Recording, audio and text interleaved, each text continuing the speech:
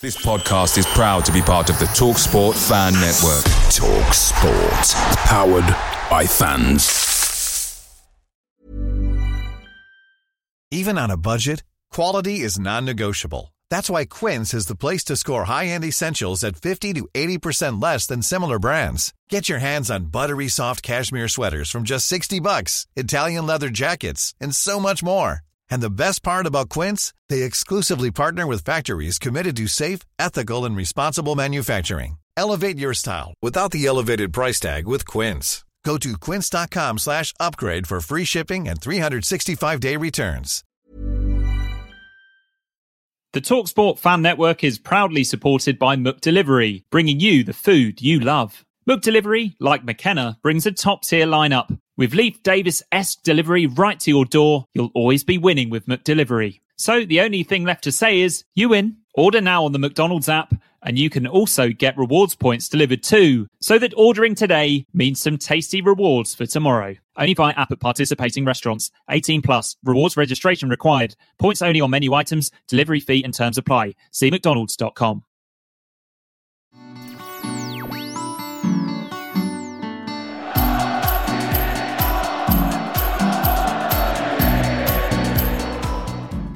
Hello and welcome to the preview show edition of the Blue Monday podcast, a 3 times weekly show looking into all things Ipswich Town. I'm your host, Richard Woodward, and I have a cornucopia, a Christmas cornucopia of football expertise. I have the brilliant Harry from Bath, and I have the well-travelled Benjamin Bloom. Hello, gentlemen. Who wants to go first? Harry, after you.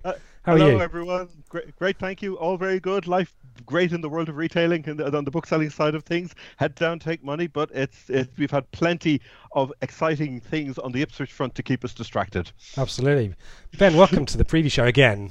I mean, it is your show, let's be honest. I'm going to keep my powder dry. I'm going to linger in the corner and let you guys do your thing. But I have been voyeuristically looking at a lot of Sheffield United the past couple of months, so I may be able to add a bit when we get onto that, Rich. You've 2 games in the last 3 weeks, Sheffield United, is that right? I think I've seen them 4 times in the past couple of months. When we did the David Johnson interview, that was at Sheffield United. Then I was at the Steel City Derby, and then Brentford. I saw them beat Brentford, and I saw them last week lose to West Brom, which felt like a very significant barometer of where they are at the moment. Nice. Yeah. This kind of feels like, you know this because you're in schools, but when there's like an inspector sat at the back of the class, I'll go on with you. Or you just do your thing. Or it's like someone else is driving your car, and it's like, oh no, you shouldn't change gear there. Oh, I don't like that. So I'll do my best to keep things nice. I'm on your side. I'm not an Ofsted inspector, honestly.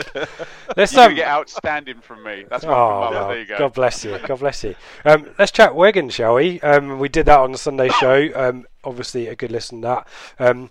Harry, any thoughts from you on Wigan? And obviously, quite a symbolic moment. That's why the pink top is back, by the way. Yes. It's just a couple of minor thoughts of it, just reflecting on it now. 2 things which occurred to me. One, the win balanced out the injustice of Bristol City, just as the Swansea win balanced out the injustice of Rotherham. Injustice is used in a very loose term, because but I just felt it was probably a game. I don't, from just reading the reports and Ben's memorable match report in the car afterwards. It was a game of football would occasionally break out. It was like as if it was being played on the deck of a North Sea platform, to be honest. Great fun. But it was a great win. It was a huge win, and it gives us hope. You suddenly think, right, there's a glimmer there. We can, one of the tunnels is under construction, let's just say. Fantastic. We'll see, that differential is back to something that can be spliced in January if and when the cavalry come in. Yeah, which Lambert said isn't much, didn't he, today in his press conference? So he's going to be positive, obviously. But the other only small thing, there was a photograph of Luke Chambers at full time. It was a portrait format one of him standing there with the rain coming down, absolutely covered in mud, screaming to the North Stand. And if Planet Blue are listening, just sell it. Frame it and start selling it. We'll all buy one. It was a fantastic image. It's just to find the warrior that we have at the heart of our defence. Yeah, absolutely right. There we go. Yeah, and I think Joe tweeted that, didn't he? So I might go and find that again. But I think we discussed it on Sunday, Ben. It's kind of more symbolic and more a bit of a positive step forward and an endorsement for Lambert with quite a run of games coming up now. And context is king, isn't it? Ask me in 6 games about the Wigan win, because remember we had this with Swansea. Was this just a madcap, ridiculous flash in the pan? Yes, it was. Let's see where we are when we've played Millwall at home, when we played Rother at home in the middle of January. Yeah. And we've got questions about points and wins and what's good over the coming days and the week or so. We'll come back to that, but it's going to be a tough run. But I think as long as we're in contention in January, I think that's all we can hope for. A couple of bits of news and bits and pieces you wanted to pick up, Harry. The first is the statue of Kevin Beattie, the the initiative that was kicked off earlier this week on the anniversary or his birthday, wasn't it? What's your thoughts on that? Just my sixpence worth on it. I think it is appropriate that he gets a statue. There's lots of different discussions going on, and I wouldn't not disagreeing with anyone. I think it's sort of coming to a consensus on what's best. My sixpence worth is that I think a statue is appropriate because whereas a lot of the players of that era were admired, my sense is that Kevin was loved in a slightly different way to the other players. There was something about him in terms of his ability, and something in terms of with him in terms of the affection and the bond he had with the supporters that was just at a slightly accentuated level. And I guess the other thing I think often for a lot of the other players, Ipswich was a huge part of their lives, and it meant a lot to them in that era. I think for Kevin Beattie, it was his life. It defined him in a way it didn't any of the other players of that era, and it sort of gave him a raison d'être in many ways above a lot of the other sort of legends that we had then. And for that reason, I think it's shades of grey. To me, a statue it does make sense. What it costs is what it costs. Given the amount of money swilling around in the wider game now, I'm actually comfortable with the amount of money. If we can raise it, it would be fantastic. But I know it has raised lots of different views from lots of different people. So I fully respect them all. But I mean that's an interesting thought that I hadn't heard so far. And there was quite an interesting contribution on Twitter by Cobble Massive today, kind of saying that you can. It's all very well having a criticism, and Twitter, everyone's kind of got their opinion now, and sometimes there's a right place to have a debate, and sometimes there just isn't. And if it's not your thing, then don't worry about it. And we'll see how it kind of pans out. There's, I think they're 10% of the way there. So, but an interesting insight there. Thank you for that, Harry. And we'll see how that gets on. Another Ipswich Town legend who was in the news on Thursday, which is secret spoiler alert today when we're recording this. Russell Osmond was the next of the kind of ITFC alumni that made the trip to Playford Road. I tweeted him to see if I could get some insights, and he was keeping his cards close to his chest. But again, Lambert kind of doing the right things, gents. There, Ben. And Harry, Russell has been very, very critical, hasn't he, of the current regime? Yeah, he hasn't kept his powder dry at all. He's been very honest, frank, but he is also incredibly insightful. And he's nailed with a lot of his discussions about the way the season has panned out, the decisions that were made. You just find yourself thinking, he wasn't afraid to say it before the truth sort of became self-evident as the early part of the season unravelled. My extra slant on it in a way would be the fact that he's based in the West Country. He's been several times now to talk to the Southwest supporters branch, and his tactical knowledge is phenomenal, especially when it comes to the to the back line. I remember him once talking about Tommy Smith and saying about how left-footed he was and the way teams will exploit that. Now, as fans, we don't always see those tactical insights, but once Russell had said that, and there's no criticism of Tommy because he did so much for the club in his time with us, but you could see once you had that little insight, it was a little thunderbolt going off in your head thinking, and then as you watched games you could see how players Steve McLaren, Chris Martin, Portman Road, there you go. Chris Martin was the one straight away. He knew he had him in his pocket every time when he felt it as if he did. Russell is capable of doing that, and that's why players with that level of tactical insight. Russell spending a couple of half an hour with Pennington, for example. What does that mean? There was a photo. Was it George Burley was chatting to Miles Kenlock, I think, in the earlier visit. I mean, what could that mean for Miles Kenlock, having a player like Burley coming along?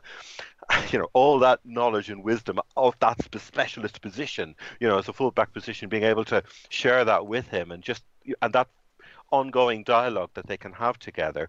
The other small thing about Russell to add was when he came to the last time he spoke to the Southwest group, he brought his UEFA Cup medal along, and let's just say it was like this old thing. Get on the front of Inside Paper magazine. No, it was the Ark of the Covenant being passed around. We were all looking like, oh, it's gold, it shines, it gleams. Can we touch it? It was so funny. We were all reduced to being 8-year-olds there and then. It was great fun. It really was. No, great man, Russell. Love him to bits. And the great thing is to say he's not afraid to say it as he sees it, and invariably he's right. Yeah. And good old Lambert. I'm a big fan of this kind of stuff. And again, Twitter's kind of had saying its thoughts on whether that's kind of a bit contrived or what have you. But I'm big on kind of embracing our history rather than hiding it. And not everyone has played alongside Pelé, albeit it wasn't in real life. So there's one. But Rich, Russell Osman's extremely respected, and now he's been invited. The likelihood of him, criticising things on Twitter now reduces. It's just I totally agree with you. It's just how can it not be a positive? Yeah, it's an interesting thought, that, Ben, tapping into knowledge is always a good thing, but also trying to bring people back on side, because things haven't gone particularly well for us over the last decade or so, particularly off the pitch. Treatment of ex-pros, there's definitely players who've come out and talked about that, so it's about time they tried to do something about it. Yeah. Linking into talking about Sheffield United, Phil from TWTD in today's interview, he asked a question about should we be modelling ourselves going forward on the Sheffield United model, which is a team doing their absolute best with little resources. And Lambert, again, echoing everything we've just talked about, said, no, you want to have your own identity. Don't just do it the way they're doing it. Let's do it the way we want to do it, and we will find that way for ourselves. And I just, again, that it all chimes. The way he was talking about watching the Bobby Robson video or DVD. It's not just cliched. A lot of managers say, "Oh, I'm all about the future. We can't do anything about the past." Lambert respects the DNA of the past because he recognises there will be patterns and echoes of that which we can then mirror forward into whatever the next chapter happens to be. Yeah. And I think as fans, that's something as fans we can all see as well. I was going to say, we've been around, and our families or whoever have been watching Town for decades before us have been coming up through this kind of stuff. So this is in our DNA. This is what, as fans, we tap into and come back to, and we're all sentimental as well. So if Lambert gets it, which is the antithesis of Mick, let's be honest, who I think was it him or Keane said I'd rip down those pictures in the hallway if I could. I think it's a good one. I think it's good. Rich, if I could just come in on that comment. Harry, he's being clever, but we should obviously model ourselves on what Sheffield United have done. Nothing wrong with being in the top 6, is there, gents? No. Right, playing lovely football and, selling one player and bringing in 3 good ones that we're about to talk about, Rich. Sorry. Yeah. Well, Majorton talks about the mythical Ipswich way, so maybe there's something to be I think Big Sam on the West Ham way was even funnier, wasn't it? But there you go. I don't and the Everton way as well. Well, let's go to Sheffield United. Or Harry, have you got one more thing there? No. I was just going to say, I remember being on the West Ham forums when Sam Allardyce was there. I think we played them. It was one of the very early blogs I did for TWTD. It was, and West Ham fans know their football. They really know their football. And these long diagonal balls from the halfway line, they were causing nervous breakdowns in the stand. They just simply refused to accept it. It was so funny. Anyway, that's moving on. If not a little impractical, but hey, Sheffield United then, gents, a team that you've seen quite a lot of, Ben. I've not seen too much of Sheffield United apart from they're on the telly most weeks. And behind me are 2 shirts from yesteryear when we actually used to be half decent and used to beat Sheffield United. And it was not long ago since they were the Norwich of the North, and that kind of has dissipated a little bit. They've obviously been relegated and had a few years of hardship, but have certainly bounced back. And in Wilder, a manager who again gets the DNA of the club and appears to be building. Again, another positive start like last season, but it started to fall away, and the results have been a bit patchy recently. They're still in the top 6, but a defeat last time out, which you saw, didn't you, Ben, against West Brom. Is this a good time to be playing Sheffield United, gents? The defeat against West Brom, Rich, was significant. You say patchy results. I came away from that I know a lot of people don't like Chris Wilder, genuinely thinking, what else can this guy do? You know, you sell Brooks to Bournemouth, you sign absolutely brilliantly, and we'll go into detail. You bring in Henderson in goal on loan, Egan is your middle of your 3 centre-halves, Norwood is your playmaker, McGoldrick up front for next to nothing. As you say, you start the way you did last year, and you know, if they continue doing this, the parallels with Burley's Ipswich of build, and what David Johnson said, sell, bring in two, bring in two, and build will be uncanny. But Harry and I had a chat on the phone the other day, and there's got to be a point where, and we were saying, what would Chris Wilder do with the Middlesbrough squad? There's got to be a point where. You know, he's onto better things, would be my view. And there's one of the games that possibly typifies for me Sheffield United under Chris Wilder is the Sheffield Wednesday game, the Steel City derby, where they absolutely destroyed them but couldn't score. And they've got this pretty lousy record, is fair to say, against the top teams and in big crunch games, which is exactly how we used to be. And then, Richard, the key point there, sorry to interrupt, is the coaching and the system are superior to the players. Right. Is what's happening there, where they're so beautifully drilled, but Ender Stevens is Ender Stevens at the end of the day. And, you know, David McGoldrick is great, but slightly broken, and Billy Sharp is... and getting on, do you see what I'm saying? Yeah, exactly right. It's imperfect. Harry, what are your thoughts? What are the thoughts on Wilder? My head is on fire listening to what you've just both been talking about, because this is just so echoed in their forums. A couple of things to say. One killer comment one of them said, it feels like the peak of the Wilder era when it could have been the start. Wow. And that just absolutely nails it. But the other issue, which just echoing what Ben was saying about the Ender Stevens comment, how many, I may have got this wrong, but one of them said that there is no Premier League experience in that squad. Right, okay. If you look at the provenance of the players, I went through it, I double-checked it myself, looking through all the different players, Blackpool, Brentford, Milton Keynes, Coventry, good team, Portsmouth, Birmingham, Ben Woodburn, you having that? Ipswich, Ben Woodburn. Did Stearman play in the Prem? No, but season-long loan. Maybe he came off the bench once. I think one of them said Chris Basham played for Blackpool a couple of times before he was sold in 2014. Right, yeah. That's it. Now you put that up against the 6 I bang on about, the big 6, who all have got. You know, you need players who've played at that level to help you get up to that level. They just don't have them, and it's obvious what is needed. I wrote down one of my notes was it's a club at the same crossroads we reached under making the playoff season. Now the parallel isn't absolute, but they are there. And you just Harry, feel with do you remember Wilder's meltdown at the end of last season about monies? And I dare say you might have a scenario. He wanted Waghorn for $5 million, and he got McGoldrick on a free transfer. So I dare say in January, if looking at the first 11, they are a bit of a hodgepodge of players bought in. So the danger of one of them being sold on is quite low. But they need bodies, and if he doesn't get them, Rich, he's not going to be happy, I don't think. Yeah, and we will talk about the players. We'll kind of go through, and I don't think we're going to kind of be as detailed maybe as we usually are, but we'll pick out some key ones. Just a thought on Plan B, and again, I was going back to the kind of thought on Burley, and whether Wilder. I cite the Sheffield Wednesday game, but they're drilled and they're passing and they're quick and they're frenetic.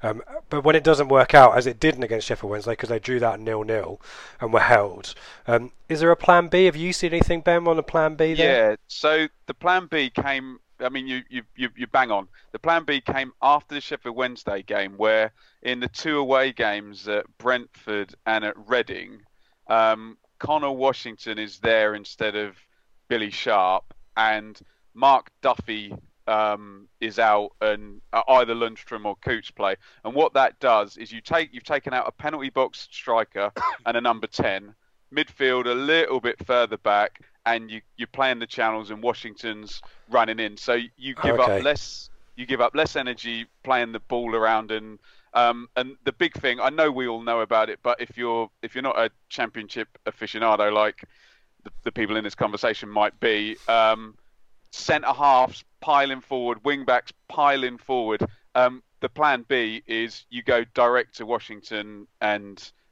he runs in behind all match, and then gets replaced by Clark, Sharp, Duffy, whoever later on. Interesting. Yep. There's a bit of evolution there, because I would have accused him maybe of being a bit stubborn, maybe as Burley perhaps was. It's a tweak. Is it a tweak? Okay, fine. Yeah. So you're right to say that as well. The system will still be. It's a compromise, perhaps, rather than a. But when you're watching Sheffield United, watch Norwood, like Harry says, see how far he is forward, and watch the 2 wing backs and see how far. The better United are playing, the wing backs are right forward, and Norwood is on the edge of the centre circle. When they're a bit further back, Norwood's in front of the back 3, and the wing backs are holding back.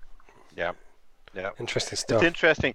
One thing, let's pick up on, because one thing which then feeds beautifully into that is there is the tiredness theme, because the last 3 games that I've looked at in detail from what their comments were, the 2 defeats they had at home defeats against Leeds and West Brom, they bracketed the away win against Reading, where they went for plan A in the other 2 games, where they basically went after Leeds, went after West Brom, ran out of steam, and once they punched themselves out, then the opposition, West Brom particularly, then just came back at them in the second half.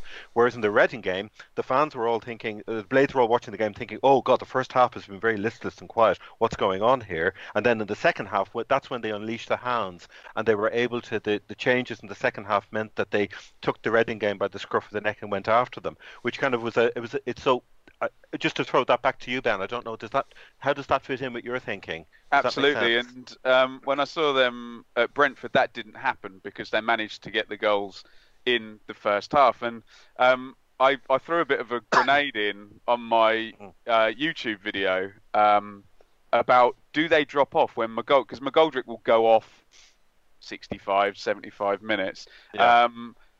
Do they drop off then? But I kind of prefer your theory of everybody piling forward and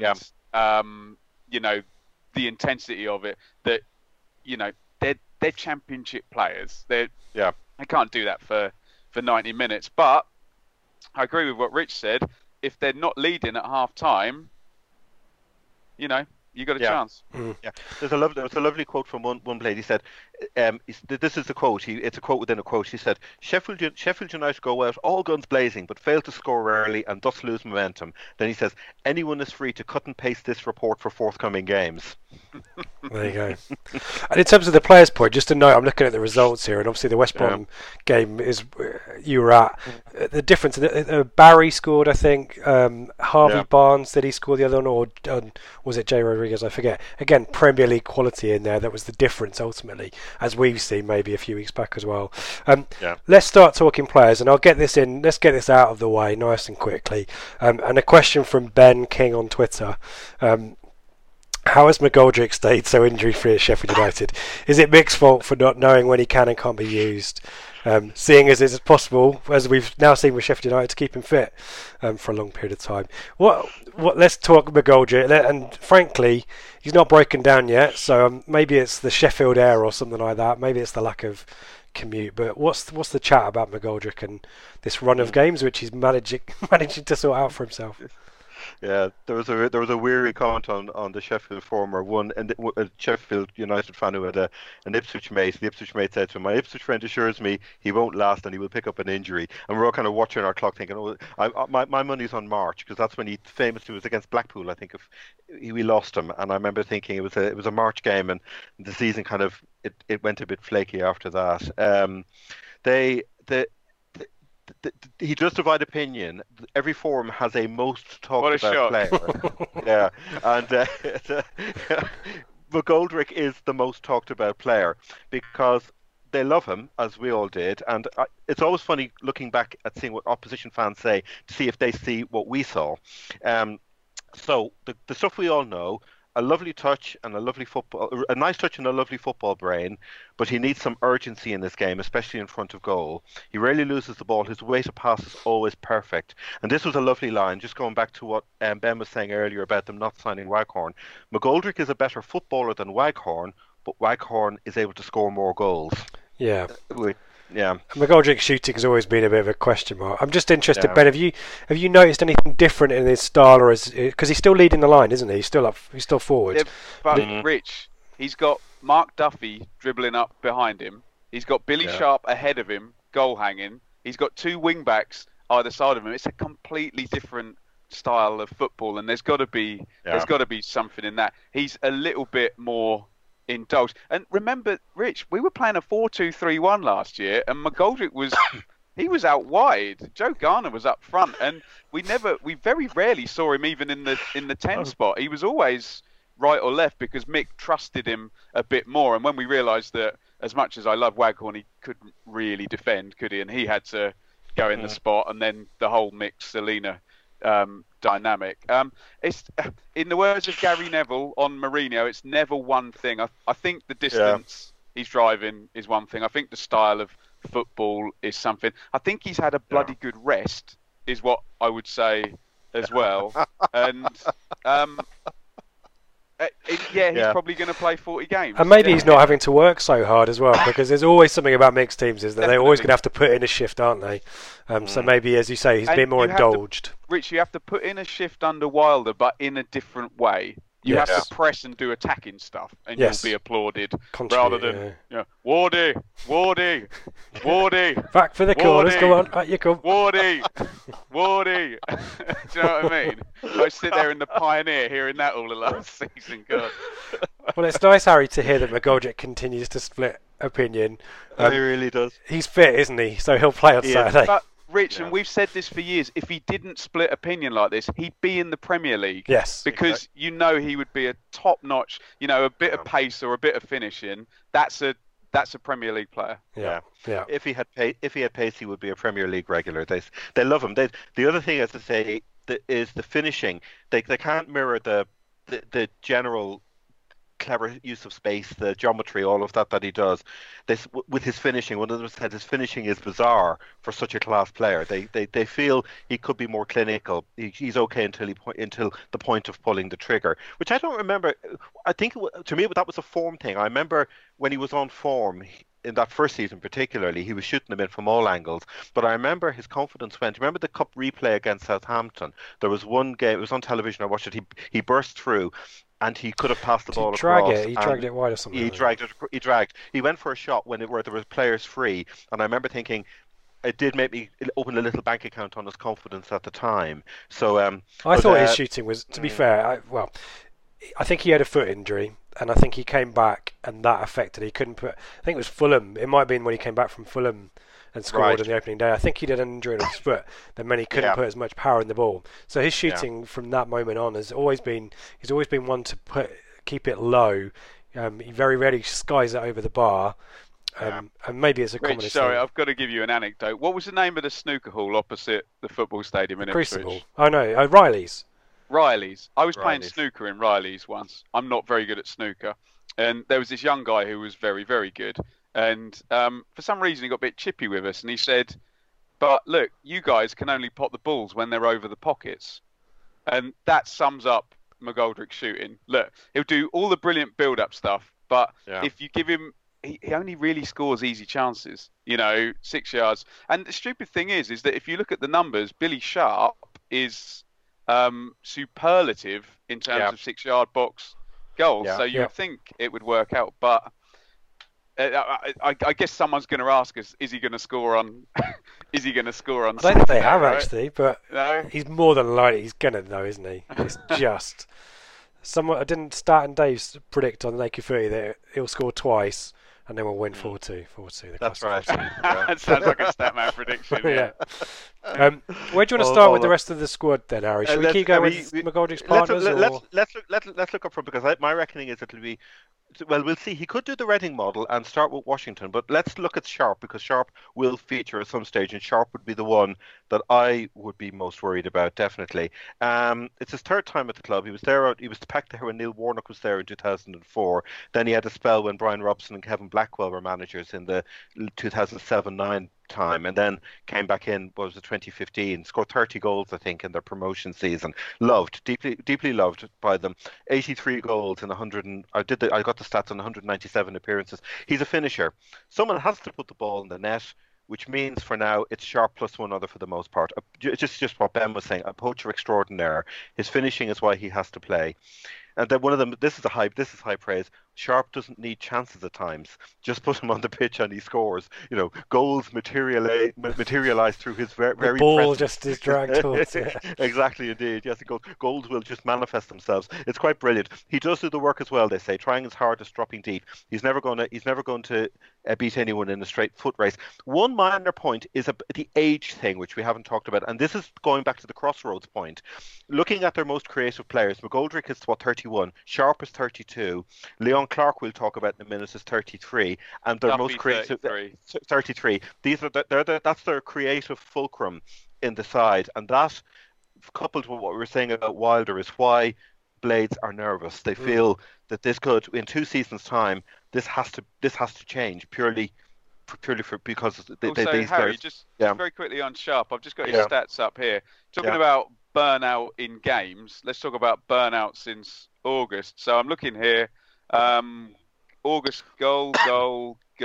Right, September goal, then 2 without a goal, then a little splurge towards the end of October, and then really from October he scored a hat-trick against Wigan, but he's only scored against. I know we come into these bracket of teams, Rich. He's only scored against crap teams. Only scored against Wigan and came on and got the goal against Reading 2 games back. And the other thing I'll say so it has dried up a little bit in terms of the frequency of games that he scored in. But Rich, the other thing I'd say is if he doesn't score, it's the classic North Bank Ian Wright comment. Righty, all you do is score. If he doesn't score, you literally won't see him. Yeah. He contribute nothing else. Is he not a bit wily, and will he not create space for McGoldrick? Maybe 5 years ago. Right, but not anymore. If your defenders are concentrating, no, I would say. Right. Yeah. Because Leon Clark had a really good season last season. But maybe he's getting on now a bit as well.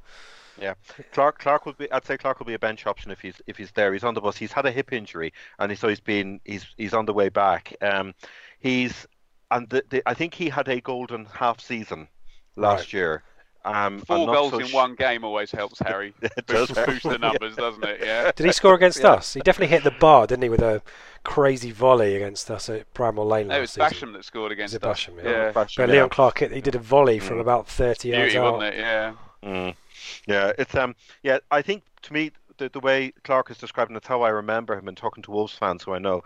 He's of all the players they have, he's probably the best in the air. He's not a target man, but he's got that hold up play dimension. Yeah, athletic striker, exactly that. Harry, I think Washington has just edged ahead of him since this Plan B thing's come up. Yeah, that's it. So keep an eye on Clark. He might come on.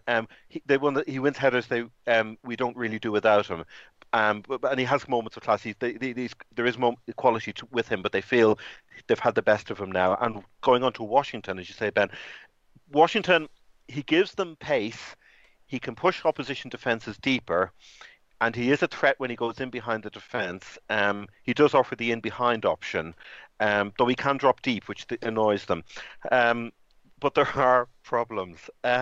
He's unique. I've never seen a player try. You know what's coming. I've never seen a player try so hard to get a touch of a ball, only to fail time and time again. He needs to show us that he knows where the net is, and that's the issue. They wonder whether he's a backup plan when they're struggling to relieve pressure late on, which actually contradicts what you were saying about the Reading game. But they, oh yeah, and he can at least cause a bit of mayhem, which is, well, there's always that. But we cause our own mayhem. We don't need anyone else to help us. They're wondering.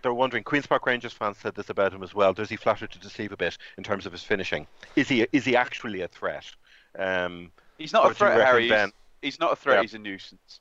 Yeah. Was he the guy? He was QPR Peterborough. He was linked with us, wasn't he? Yeah. Yes, he What's was. the name there? Yeah, I'm just. Yeah, at Peterborough.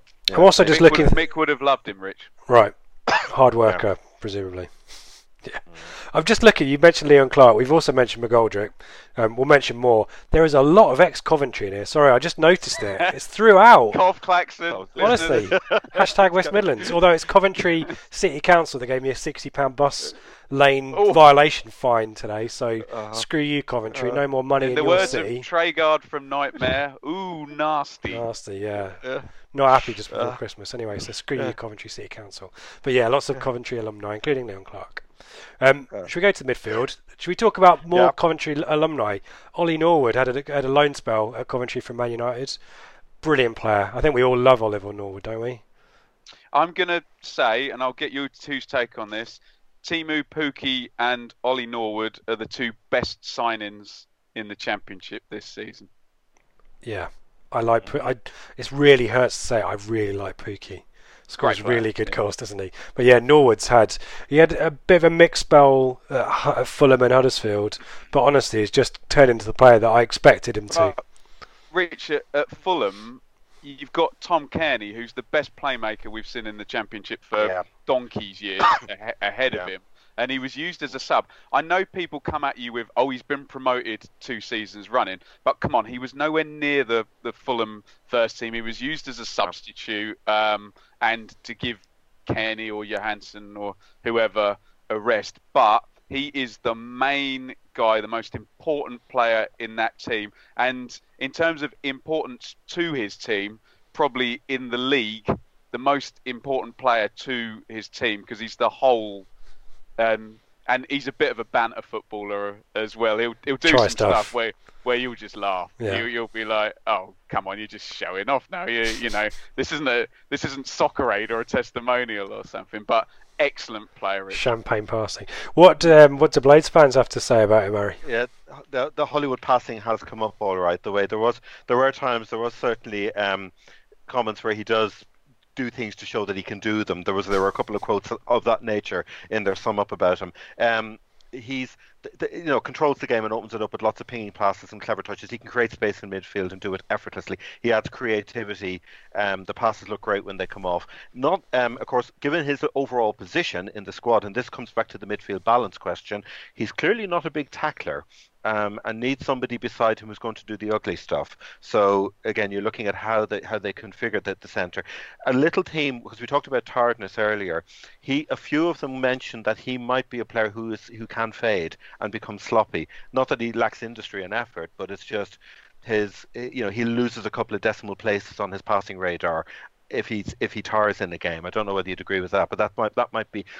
Looking to the second half of the West Brom game, I'd be interested to see, did he diminish in importance just as West, because in that game Sheffield United for the first half hour completely overwhelmed West Brom, all the West Brom forums as well. I looked at those, everybody was saying the same thing, but then the pendulum swung and once West Brom got to grips with Sheffield United, the pattern of the game did change.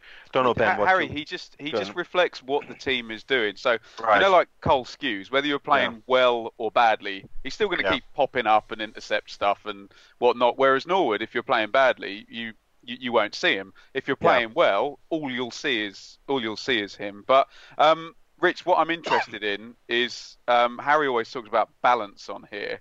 Yeah. So last year, it was all John Fleck, another Coventry guy for you. He was the main guy, but he seems to have fallen victim to how good Norwood is. So he's like doing the Jermaine Wright kind of glue role, and then we're either going to get, if he does his plan B, we'll get Lundstrom or Coots, who'll just be legs and a bit more passing. If you're a true football fan, you want to see Duffy because And to be honest, Rich, I think we have more chance of winning if they pile on and attack us. Yeah. Because I think they leave space. But I'd be interested what you two think of the balance of those three. I think it's excellent. Harry's like a cold spring. Go on, Harry. Okay, okay, interesting. Fleck, there has been an issue with his form this season. You know, Fleck, their description of him is the player who makes driving runs, links up play well, but he has been combative, but flying into tackles, bursting forward with or without the ball. They describe him very much as a box-to-box midfielder. Drive, the word drive keeps coming up, but he hasn't. They've no one else. They feel they've no one else like him, and in a way, the sense from listening to what Blades were saying was that Fleck and Norwood actually complemented each other, whereas Coots, on the other hand, when Coots and Norwood are together, they're too similar at the sense of them both being a little bit static. Now, Coots, to be fair, is a very good player, but he had that injury against Burton last November, and they still think he hasn't quite got back to his levels before that. It was a serious injury. And they feel he still needs to build form and confidence. But Coots and Norwood they don't like, definitely. They feel that they're too similar. It lacks going back to the balance where they don't complement each other. They're static. It doesn't push. It doesn't take play forward. Duffy, on the other hand, who is more advanced, he would be in a 3-4-1-2, if you could call it that. He would be the one in behind the two strikers. He's I think he was a right winger originally. Played for Birmingham. And he's very good at getting into great areas. He's very clever. The only one who looks like creating something. And interestingly, a lot of Sheffield fans were saying he was the player, when he's in form, he's the one who takes them 15 yards further forward up the field. But he doesn't, again, going back to this pace thing we talked about as well, they don't have a lot of pace in the team. And Duffy is another one who he's 34 or 33, whatever, that epitomizes that as well. But he does find pockets of pace where he can create and make big chances. Listening to what they were saying, to me, Norwood, Fleck and Duffy is plan A. Coots then would be somebody that you would mix in. Lundstrom is they see him very much as a fringe player who offers physicality, and he stops. There was a lovely phrase they said, he's very good playing against weaker opponents. He's very good, and he stops teams siding through the midfield. So he would almost be like the tackler, the stopper player in midfield, the stopper in midfield. There was one lovely thing they said about him. We shouldn't really smile at this. I have a soft spot for Lundstrom after he put Jack Grealish 6 foot under in September. Him and every other club in the country. Yeah. That's not a good thing. Jack really Grealish has been fouled 25 times since the start of this podcast. No, they think Lundstrom. He's a lovely player, but is he? You know, he's playing. He could blow League One apart, kind of thing. But Lundstrom was sorry, Harry. Lundstrom, I thought, was their best player at Paul Monroe last season, and he was taken off for about 65, 70 minutes. I'm kind of thinking, well, what's he done wrong? Richard, can I come in and say something totally alarming on what Harry has just said? Right, he's totally right about Duffy because he's a number 10, but he never plays in the number 10 position down the middle, and he's really, really smart. So Sheffield United West Brom last week, Adarabioyo right back with Dwight Gale in front of him. Okay, what does Duffy do? Straight over to the side and does all his damage that side. So you're looking at a number 10 who likes to exploit weak fullbacks, and will say no more. He'll just be keep swapping sides when he's. Well, but Rich, what he'll do, he'll dribble the ball, and either Stevens on the left will just run past him with no intention of taking the ball. He's just going to take the defender, and Duffy's then going to go inside with McGoldrick or whoever. Or I don't know what Harry thinks with regards Freeman, or who's the other right wing back? Harry Baldock. Baldock, thank you, Baldock. Yeah. But very clever, and I think he's pretty much got free roll. Can go wherever he likes. And Rich, this is why I said your better chance of beating Sheffield United is if they go with Plan A, because look at the indulgence they've got. You've got a piss-taker playmaker, you've got David McGoldrick, and you've got a number 10 who's allowed to do what the hell he likes. So that's 3 players. If they're on it, we're getting battered. But if they're not on it, that's where you make up your numbers. Sorry, Rich. So do you counter that?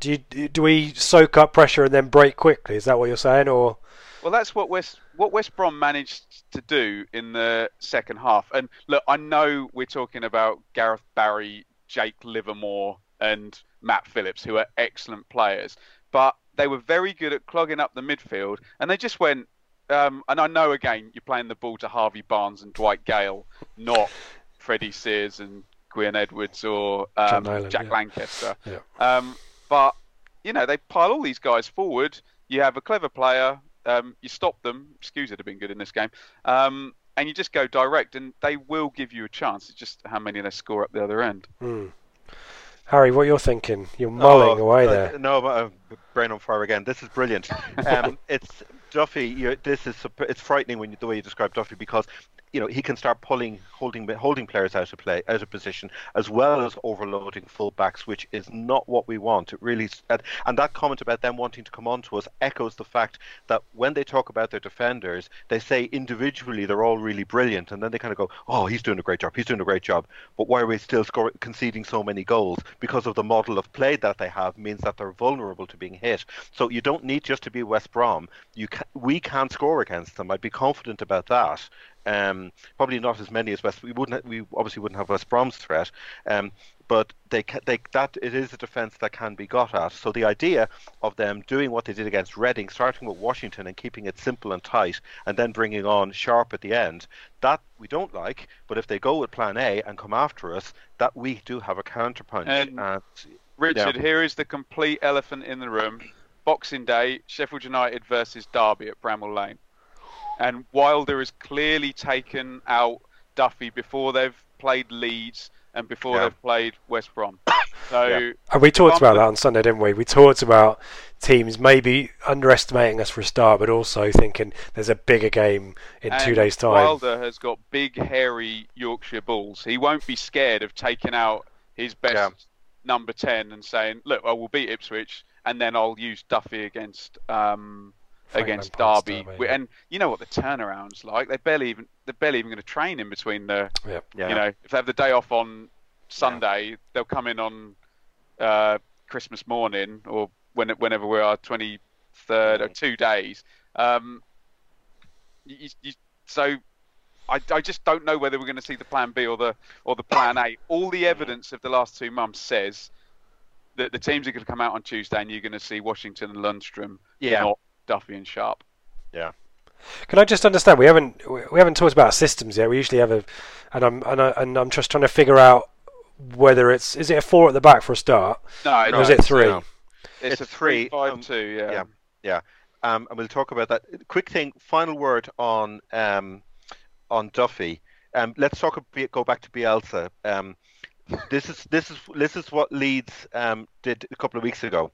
This is how they killed Sheffield United. Leeds pressed us high, meaning that none of our defenders could get up the pitch and overlap. We'll come on to the defence now. With the job Leeds did, man-marking Duffy, and the way they took our defenders out, they got it tactically spot on. So that just echoes. But they needed a really dodgy goal at the end to win it, didn't they? But at least they nullified him. Yeah. So it's a 5-man midfield, yeah. So it's a 3. I call it a 3-4-1-2 with Duffy playing in behind the 2. Yeah, or a free roll, so a 3-4 Duffy 2, if that makes sense. Okay. That's how they operate. But the defence, and this is let me. This is fun. The easy bit of the defence, in a way, is the guy sitting in the middle, which is John Egan. Because he's the only one who doesn't cross halfway. Yeah, exactly. He just sits there. And Egan, what do we know? Yeah, we'll start with Egan, and we'll filter our way out, and we'll come back to Henderson at the end. A safety-first defender who clears his lines. He has the majority of taller strikers in his pocket. We have come across this type of man before on this programme. A proper warrior, absolutely solid. He struggles against quality, pacey forwards. You could write this for, there's about 15 centre-backs scuttling around in the Championship. You'd love to put them all in one team and just watch what happens. It would be bizarre. So a good stopper, but he's too negative. He'll roll a 5-yard pass to somebody else. Though a few of them did say against the weaker teams, against Bolton, there was a little touch of the imagination about him. He was coming out with it, but essentially he's Harry, quite safe. Norwood is quite happy to come stand 2 yards beside him and take the ball off him. Yeah, that's a good point. Yeah. Plan B, just a quick mention of a former Town player, Richard Stearman, because he is, even though he may not play, if he was to appear, Sheffield United fans would be very happy. They like him. They feel it's a pity with Egan there, Sturman isn't getting a look in, and if they ever switch to a back four with him, those two together would be fantastic. That's an interesting evolution in moving into centre back. I always saw him as a right back bombing on, but he's obviously got height. Smart footballer as well. Yeah, good in the air on the ball. They're better natural footballer, obviously, than Egan. This is obvious stuff. Rock solid replacement, basically. Worth mentioning him though, but they do miss if he comes on. They miss Egan's headers and crunching tackles. Which is what we like. So now the interesting bit for me is the two centre backs either side of Egan, because these guys don't sit. These guys go. They, in a way, I think they're more of an attacking threat than the actual wing backs themselves. You've got Chris Basham on the right, and you've got Jack O'Connell on the left. Basham, they love. Basham is hilarious, Harry. He's funnier than Hefele for Forest. Forest now, yeah. I've got a great line here. Sometimes he's a bomb scare, and then sometimes and it gets better. Sometimes we see Basham Bauer. I saw Basham do a step over against West Brom. Wow. That's talking about Hefele, from a centre back. Go on. I just want to say, you were at the Derby Forest game. Hefele rugby tackled someone to the. Was it Marriott? He rugby tackled Marriott. You guys had Forest so right. I've not seen more bastardery in a team in the Championship, which probably means get your money on them if they get in the playoffs. Yeah. Yeah. Bastard their way through that. Sorry. Set off. Three at the back, Sheffield United. Yeah, O'Connell. So Basham Bauer, they absolutely love all action, athletic, making tackles and getting up and down. The first man name on my t-shirt, they just adore him. He's a massive at both ends of the pitch. He drives us forward and wins 50-50s all over the place, making clearances and tackles.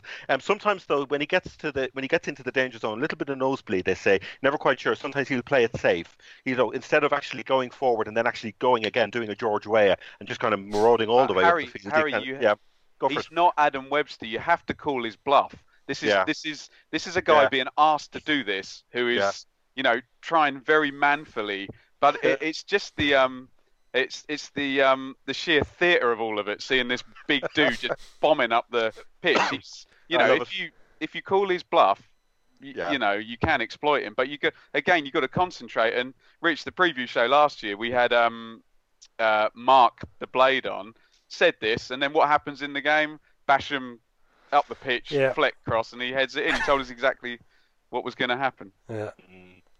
Tell us about Jack O'Connell. O'Connell on the other side, he's on the left side, steady defender. He's defensively rock solid. He still gets up the field, overlaps, beats his man, whips quality balls into the. This is a lovely line actually. And a centre half who overlaps, beats his man and whips quality balls into the box. If that doesn't sum up our current team, I don't know what does, because that's what they do. The attacking threat can often, if it's not coming from the midfield, it will come from deep, and they can overload. They can create the overloads. They can unbalance defenses by doing this.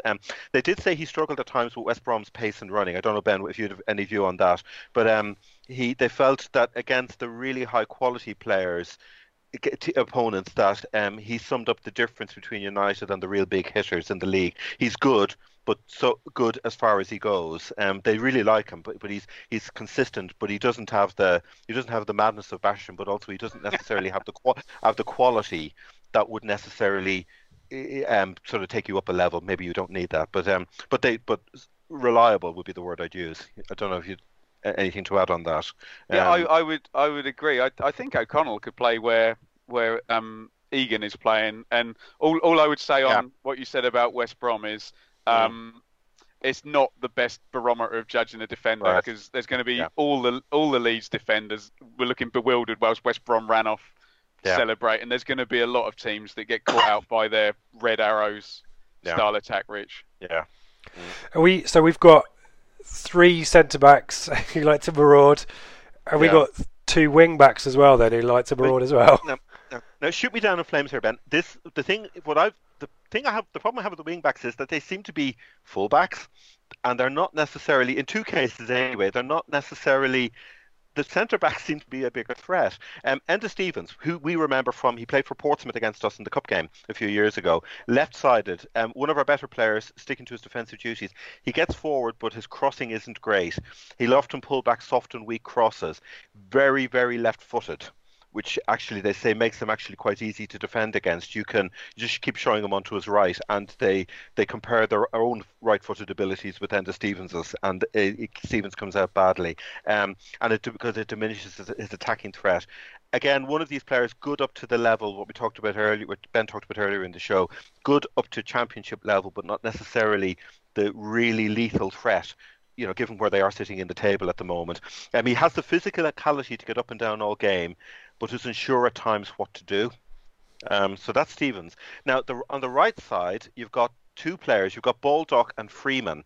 And Freeman suits Wilder's style of football more than Baldock. He's more attacking, but just as equally, he's more vulnerable defensively. And he's been hammered recently he's been fingered for some of the actual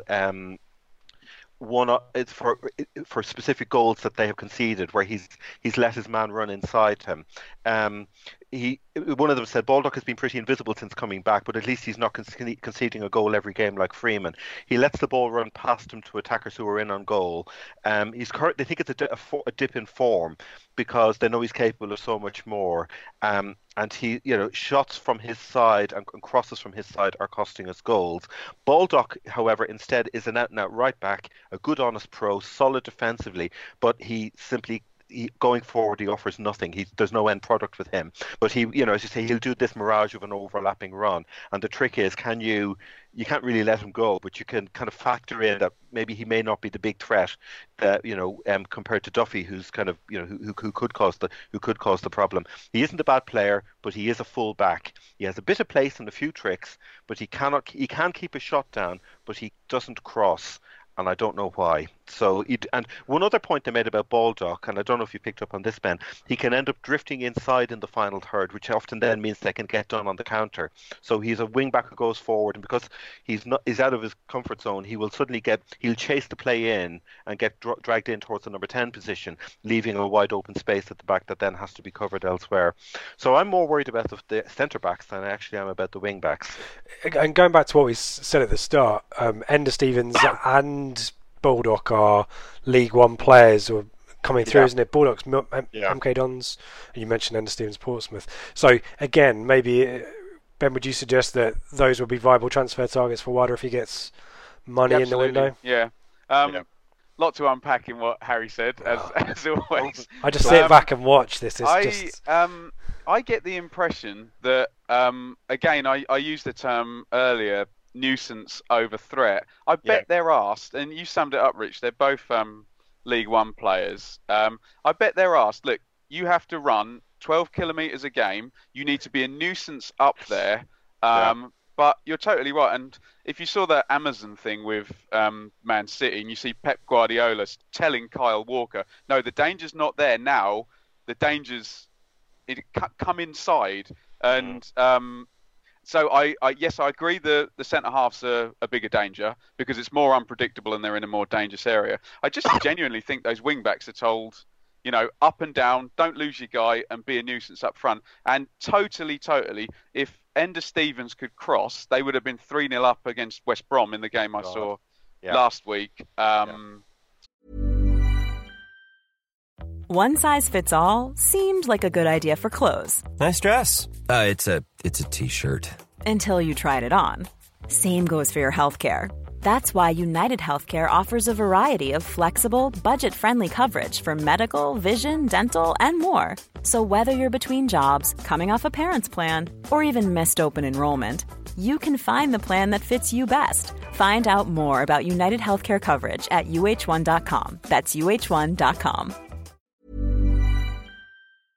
Away days are great, but there's nothing quite like home comforts. The same goes for McDonald's. Maximise your home advantage with McDelivery. You in? Order now on the McDonald's app. At participating restaurants, 18 plus, serving times, delivery fee and terms apply. See mcdonalds.com.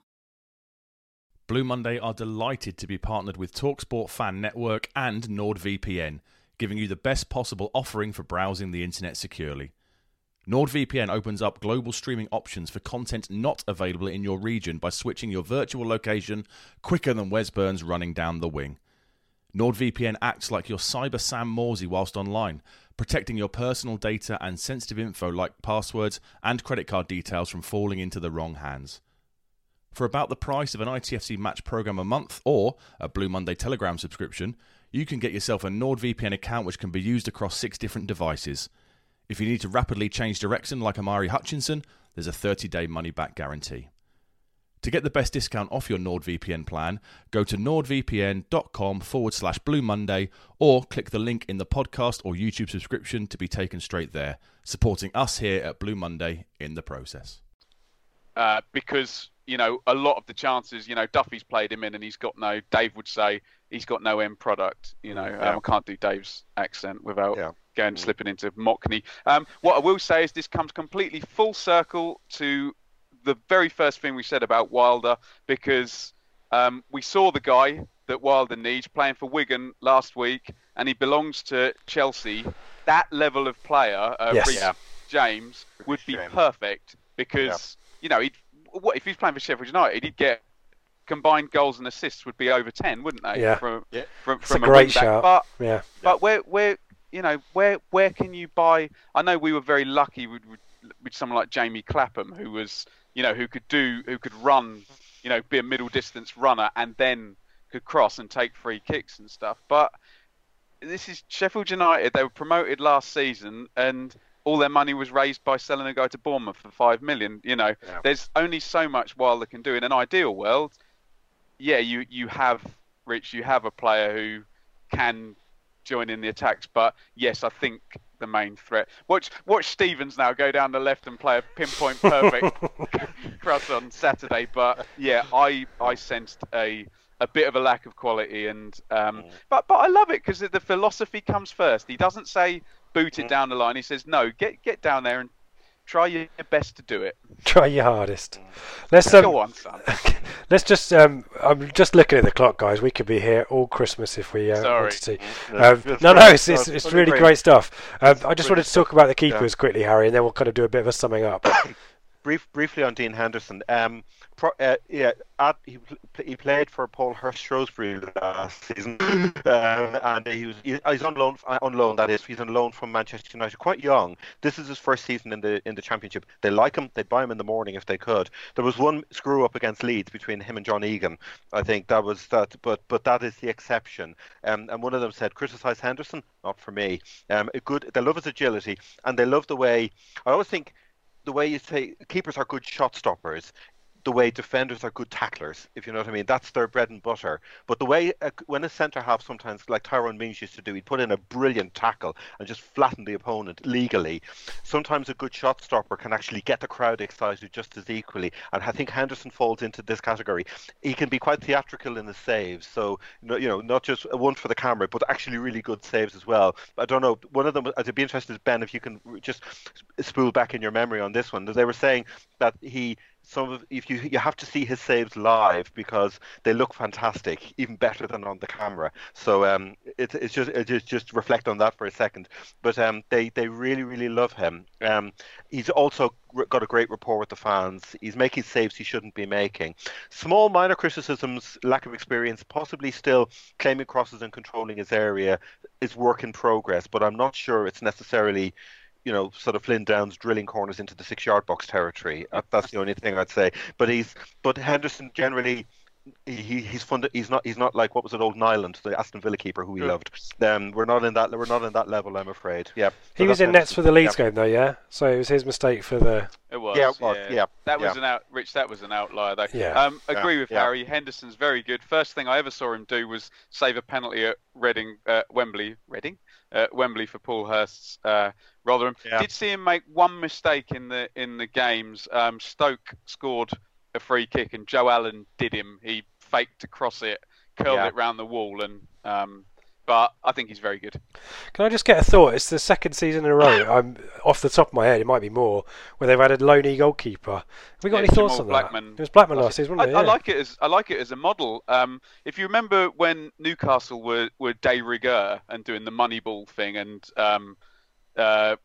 the car bloke was signing all the guys for nothing from France. They said people undervalue goalkeepers, and I like the idea of. And look where Sam Johnston's gone. He went on loan to Villa, and Probably got a nice cushy contract there at West Brom and a big transfer fee. There, I like it as a model, and perhaps we might need to do it in the next couple of seasons, possibly. Maybe we'll see. Gentlemen, that was again. I have the easiest job of all of the Blue Monday team. I just sit here and listen to the guys who know their stuff talk about that. It was really fascinating. We've got one more bit on Sheffield United before we do the questions, which is our mate Daryl does a combined 11 for us. So I'd be interested to get your thoughts on this. Am I right? He's got Richard Wright in goal. Have I missed that one? Was there a loan spell there? There must have been a loan spell. I didn't double check that one. I double checked a few of the others, but because goalies in this game can be very hard to find. So I kind of go, well, if Richard Wright was there, he might have visited Sheffield. I don't want to doubt Daryl's credibility. We'll have it. We'll have it. Maybe when he was at Everton. Lee Tibbett is the left back. Is that a name that rings any bells for you guys? I think it's a typo. It's Les Tibbett. I think he played against Cardiff in the first round of the 1978 FA Cup game. On the third round of the FA Cup, the first game of our FA Cup winning run, and he was at the club from 73 to 79. I think then he switched. Bristol Rovers. I don't think he played. I don't know if he played in the Rovers game. I know he played in the Cardiff game because I have the program. And I looked. Sorry. That came. That was checked. So he's of that era. So, but I mean, he didn't obviously, given who else was there at the time. I think he might have played for Wales a few times as well. So he was Welsh in background, but he was a squad player in the club then. More interestingly, on the right, do you want to run through the team? Well, run through the team. I could have said the two centre backs are interesting. The next centre back is Jay McEverley, who I probably would have put at left back actually, because he's got Higginbotham and Carter Vickers don't even make the team. So there's thoughts there. The other centre back from the Battle of West Brom, George Santos, makes it, and our friend from last week got some play this couple of weeks. Yeah, is it the anniversary of it or something? It's 20 years ago. It? That was funny. We mentioned him last week against Sheffield United, I think, in the FA Cup. Gus Uhlenbeek makes a return to cross the ball over the stand. Absolutely. Yeah. The midfield, go for the midfield. The midfield is proper ropey. It's a 4-3-3. Yeah. Alan Quinn, who's solid. Alan Quinn is solid. Then it gets interesting. Yeah, Simon Walton, who's good for a red card. Yeah. Billy Clark as a midfielder, I think, is pushing it a little bit. It is, yeah. We've got no midfield, basically. These teams, I describe them, I love Daryl's teams. There's a touch of Paul Jewell about them in that they're completely unbalanced and you've no control over who you're going to bring in. It's probably, it's kind of at one stage it's bewilderingly exciting, and then at the other side it's kind of a nervous breakdown country. So, as I say, you've got Quinn, Walton and Billy Clark, possibly playmaker or who knows, sitting in there. And then the strikers. Yeah, so the strikers, we've got Marcus Bent, David McGoldrick, and David Johnson had a loan spell there at one point, presumably from Forest. Yeah. So that is, I mean, very just good. Bypass the midfield. Yeah. Just go along. Get the ball into the final third, Rich. You're absolutely fine. right. Yeah. So there you go. So who was the team where he gave us a 5-4-1? You need to play that team against that team. That would be interesting. Yeah, right. Attacking defence. It'd be 5-0-5. There'd be nothing in the midfield. It'd be sort of a wasteland. It'd be so funny. Well, we'll get Daryl to tweet that out. Thank you again, Daryl, for that. Yeah. We've probably missed a really obvious one. We missed some obvious ones for Wigan, I think, but that's part of the fun. So thank you, Daryl, for that. Yeah. Any thoughts on that one, Ben? No, I was just hoping he'd have Jono up front. So big tick from me, Daryl. Thank you as always for your involvement. Let's do some questions, shall we? I'll start with this one from Steve Thompson. I don't know if this is consumer advice or something about Sheffield United in Yorkshire. Should you have Yorkshire puddings with Christmas dinner? Yes. Oh, yes. No question. What? Yep. Right, I'm in the minority. I'm going to be quiet. Craig. Yeah, sorry. I'll let that one linger a little bit, shall I? Absolutely. I think I'm hoping that the rest of the podcast land will query Yorkshire puddings at Christmas dinner. But anyhow. It's great having Ben on the show. This is brilliant. Oh yeah, you've got allies now. It's Nerdfest, isn't it? Bloody hell. Craig, Fim75. What is happening with Harrison? Seemingly the perfect fit for Paul Lambert's formation style. Has a decent 10 to 15 minute cameo at Stoke. Pushing it a little bit. And then Lambert confirmed his omission from the X squad wasn't related to fitness. Got to be a better option than Roberts, surely. Any Do we know? Is there anything we're missing there about Harrison? Either of you guys? You've got both. I haven't heard the conference today, so I'll push that one back to you guys. I don't think there was anything majorly. There wasn't any detail on it. I don't know. If it's not fitness, it's got to be. It's either quality or the balance of the team, and he feels that Roberts can do a better job up there, sort of bouncing against the defenders and being a nuisance, as Ben said brilliantly. It's more that than necessarily a threat. Yeah. And maybe that's all coming you get, on. though. You just get the nuisance fact. You don't get. Yeah. So we'll see about that one. On the strikers as well, the Barley Weasel. Oh, go on. No, just a quick thing. With so many games coming up in such a short space of time, I think we'll flush out his real thoughts on Harrison. Because if you reckon, with so many games coming, how much he features will actually calibrate just where he sits in the wider scheme of things. My sense is, if we get some experienced strikers in, Harrison would be a plausible bench option, but obviously not at the moment for whatever reason. To come in regularly, we'll get a better, more accurate sense of that over the next 2 weeks, I would have thought. Well, it's a perfect segue to the question from the Barley Weasel. Just to say it again, do you think we'll find a use for Caden Jackson, or is he destined to go in January? What do you think on Jackson, Ben? I will say, I don't. If I'm a striker, I want to play against Lynch and Leistner for QPR next week. If I was Jackson. But what do you think, Rich?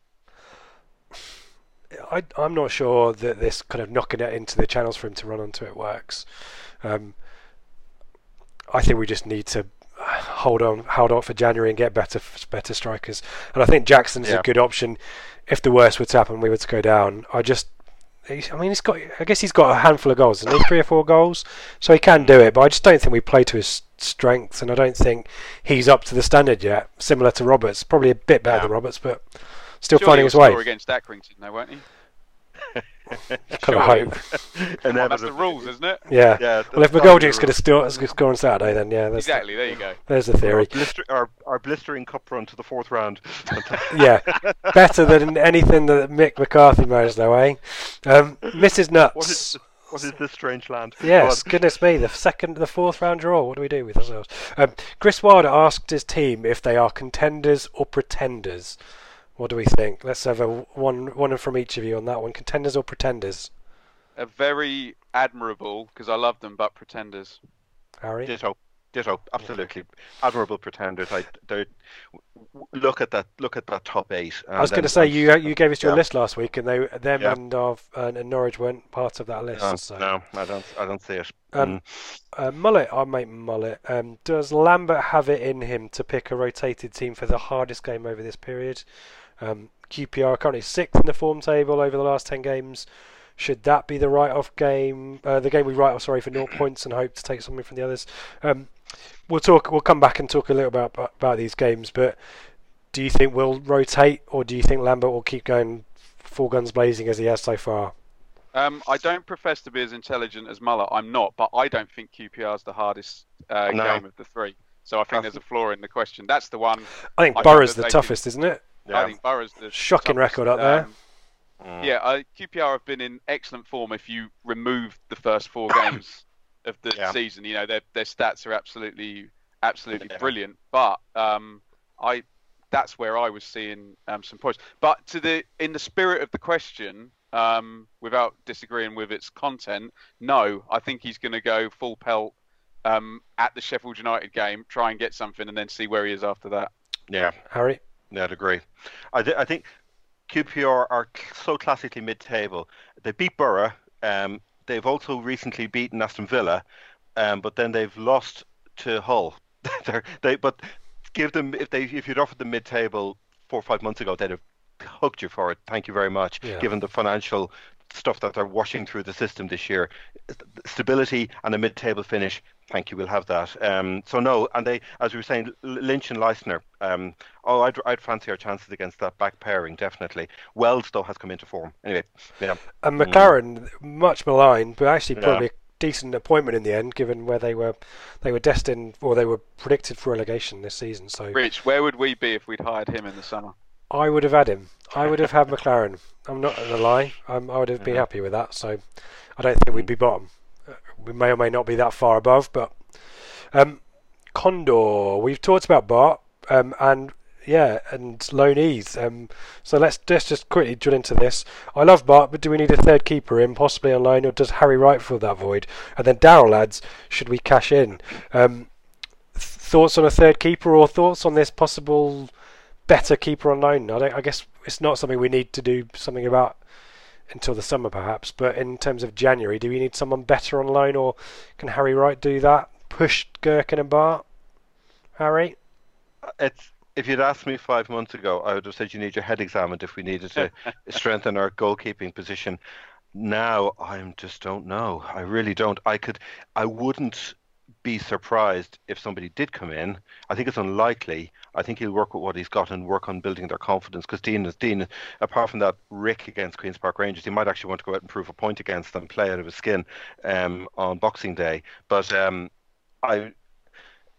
I would be very surprised if somebody did come in, but I wouldn't be shocked. I'm sort of fudging the answer.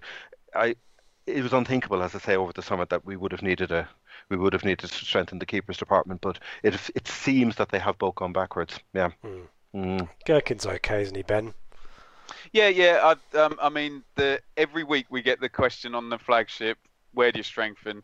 If it's got to be number one priority, has got to be a forward of some experience, way over. And I think the way Lambert has spoken, at Forest, you were both at Forest, weren't you? I think Harry Wright was really involved in all the warm-up stuff, doing all the shooting drills and stuff.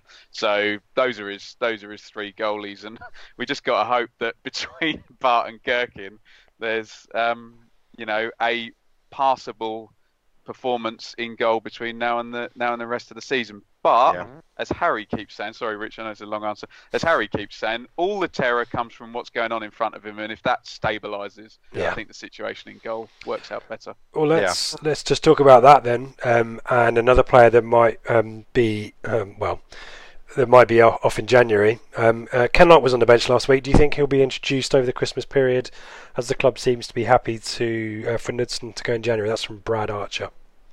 Well, assuming that Brad is right, that they are happy with Knudsen, knowing what we know about Knudsen's temperament, he will be saying, look, if I go, I'm going to be professional until the last. I want to play every minute, and then you sell me. So I don't think I think we see Ken Locke if and when Knudsen goes, but I think knowing what I think we know about Knudsen's psychology, that he'll have that kind of man-to-man alpha male chat with Paul Lambert, saying, look, I'll do whatever you want me to do, but don't take me out of the team. If you sell me, we shake hands and off we go. Harry? Yeah, I totally agree with Ben on that. I'd love to see Ken Locke come in. I've always rated him. I think he has an attacking side to his game. He can maraud up the left. But I agree with Ben. For what it's worth, I was sitting on the touchline very close to, really right beside. It was when we were in row one. I couldn't have been any closer to the halfway line. I got in at Stoke, and I got to watch him close up. And I must confess, I just sensed a man playing the percentages, and that's very cynical. But he was very professional, did everything he needed to do. But I just felt he was managing himself very carefully through that game. But as I say, I apologise if I'm wrong on that. But that's how Harry, I saw exactly the same. I had the mirror image with Derrick at Forest, and I felt the same thing. Yeah. Let's see. I'd have no problem seeing Ken Locke over Christmas. I'll just lob that in there. What we shall see. Dimitris, this is one for you, Harry, I think. You usually find a where are they now player on the opposing team. I was wondering if you could try this on the current ITFC squad. Would we have one? We're kind of lacking those kind of championship names, aren't we? That Didn't Freddie Sears score very, very early in his career and make some headlines for West Ham? He was 16-year-old goal scorer for West Ham, wasn't he, I think? He was. That's right. He blasted onto the scene, and then he went. And then because I have a couple of West Ham friends, and they speak with great affection about him. I'm just looking down the squad list here now that the question's been asked. I mean, some people I can't say. There's Emma Hughes. I'm just looking to see the list of players who Tom. Who's the number 24? Tom Adeyemi. He's there. Who? Tom Adeyemi. He's in the squad, so there's possibly him. I don't know. It's a good question. I have to say they'd be the two if I was going into the Ipswich forum to say, well, what's the who is there, who isn't there? They'd be the kind of they've got them. That's they'd be the two names that would leap out for me. Yeah. We've got some really great questions here, guys. Thank you so much for all of these. A lot of them are stuff that we've dealt with on Sunday, or a few old chestnuts.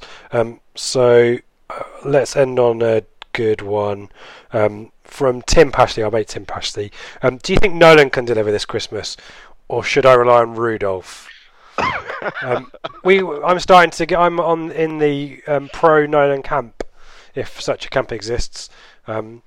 Ben, what's your thoughts on Nolan? Is he going to grow into a regular starter for us, or is he another stopgap maybe to January?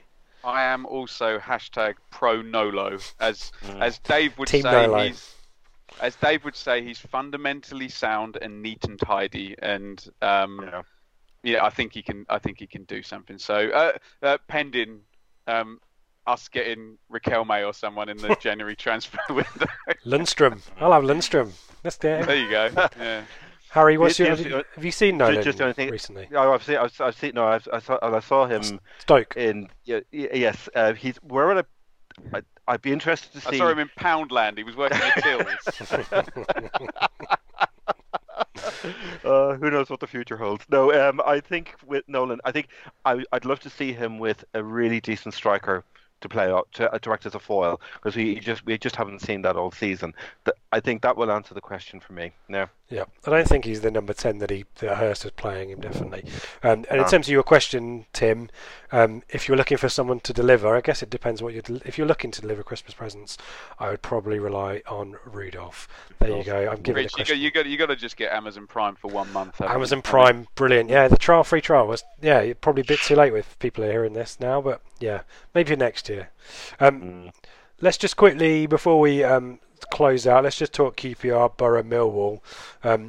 Are we Sheffield United? Are we thinking draw or defeat? If we're being bluntly honest, what do we think points tally wise of those 4 games? I agree with Dave on the flagship. If we were to get 3 points from those 3 games and go to January, and preferably beat one of them, I would happily take, lose to the Blades, beat Rangers and lose to, given what's come before. It'd just be good for us to get another win. And look, I can hopefully see one coming against Millwall. And then if you look at January, Rich, Millwall, Accrington, Blackburn away, is it? Then Rotherham at home. And the club, well done. Ticket 12 quid or whatever, isn't it? Yeah. Get people in the ground for Rotherham. Half price. You can get some results. Let's just see this out without it becoming too horrible. Let's be competitive in all the games. And if there was a win in any of those 3 games, I'd be well chuffed. Yep. Yeah. Harry? Yeah, I'd agree. I was just looking at down here. I did sort of scruffy calculations. A point from Sheffield, possibly a point from Queen's Park Rangers, lose at Borough and beat Millwall. That's 5.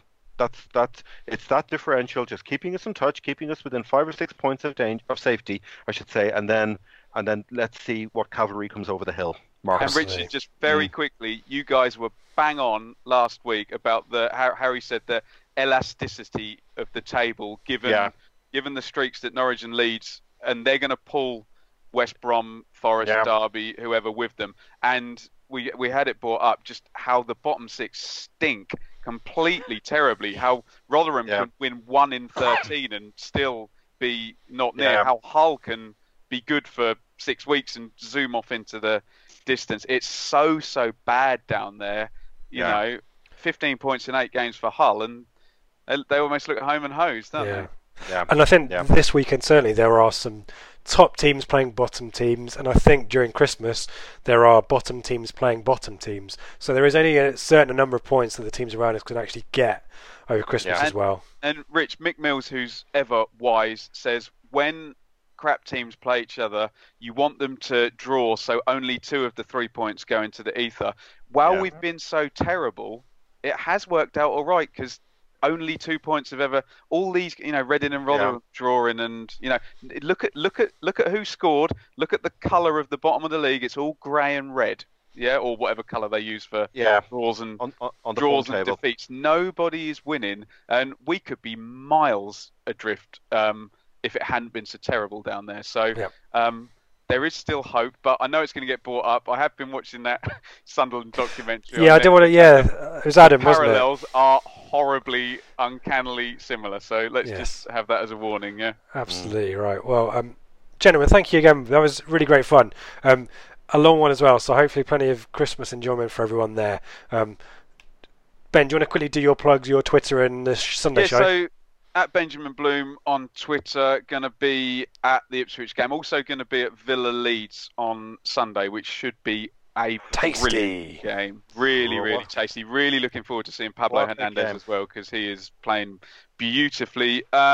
Obviously, Rich normally does this, but follow the channel at Blue Monday ITFC support. And while I'm on here, I can give the commendation for this absolutely brilliant show that you two guys do every week, which has been so popular all season. And of course, February the 16th, Blue Monday live at the Curve Bar, eventbrite.co.uk. This is an easy Christmas present. You could do this at 11:50 on Christmas Eve, bang it in, print the ticket, stick it in an envelope. Although I think our audience is 99.2% male, and you'd be looking at probably the wife in the relationship to buy that for the husband. But buy it for your wife. Take her along, Valentine's take it to the match. Day weekend, isn't it, Blue Monday Live, Rich. Eventbrite.co.uk. We shall all be there, and Harry will be there as well. Harry, do you want to do your plugs? Also, this is probably the last time we'll be on a show before Christmas, so any Christmas messages for anyone as well?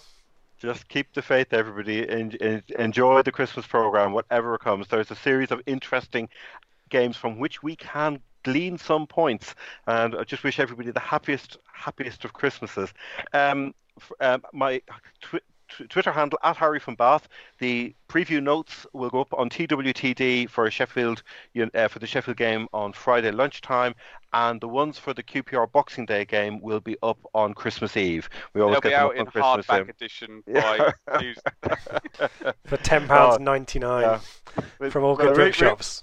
Rich, I need you to pray for me, because I'm going to the QPR game, but I'm actually going with some character called Benjamin Bloom. I'm dreading it. Man. God knows what that's apparently he just doesn't shut up, Harry. If the YouTube comments are anything to go by, he's an absolute arsehole. So.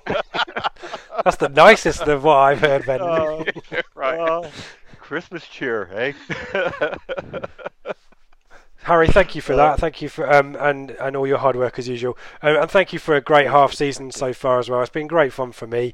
Thank you for all the tweets and all the questions we get week after week. Have a really great Christmas, everyone. Look after yourselves, look after each other, and who knows, come January, maybe things will look much nicer, and we'll be back for Accrington, won't we? And maybe a cup run. So Merry Christmas, and here's to a great 2019 as well.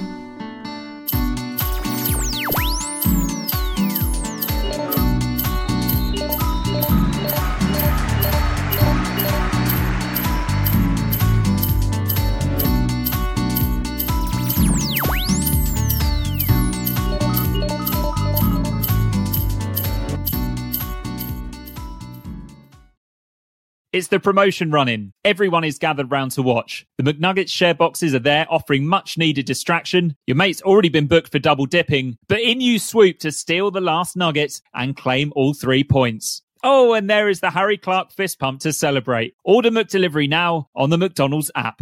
You in at participating restaurants. This podcast is proud to be part of the TalkSport Fan Network. TalkSport. Powered by fans.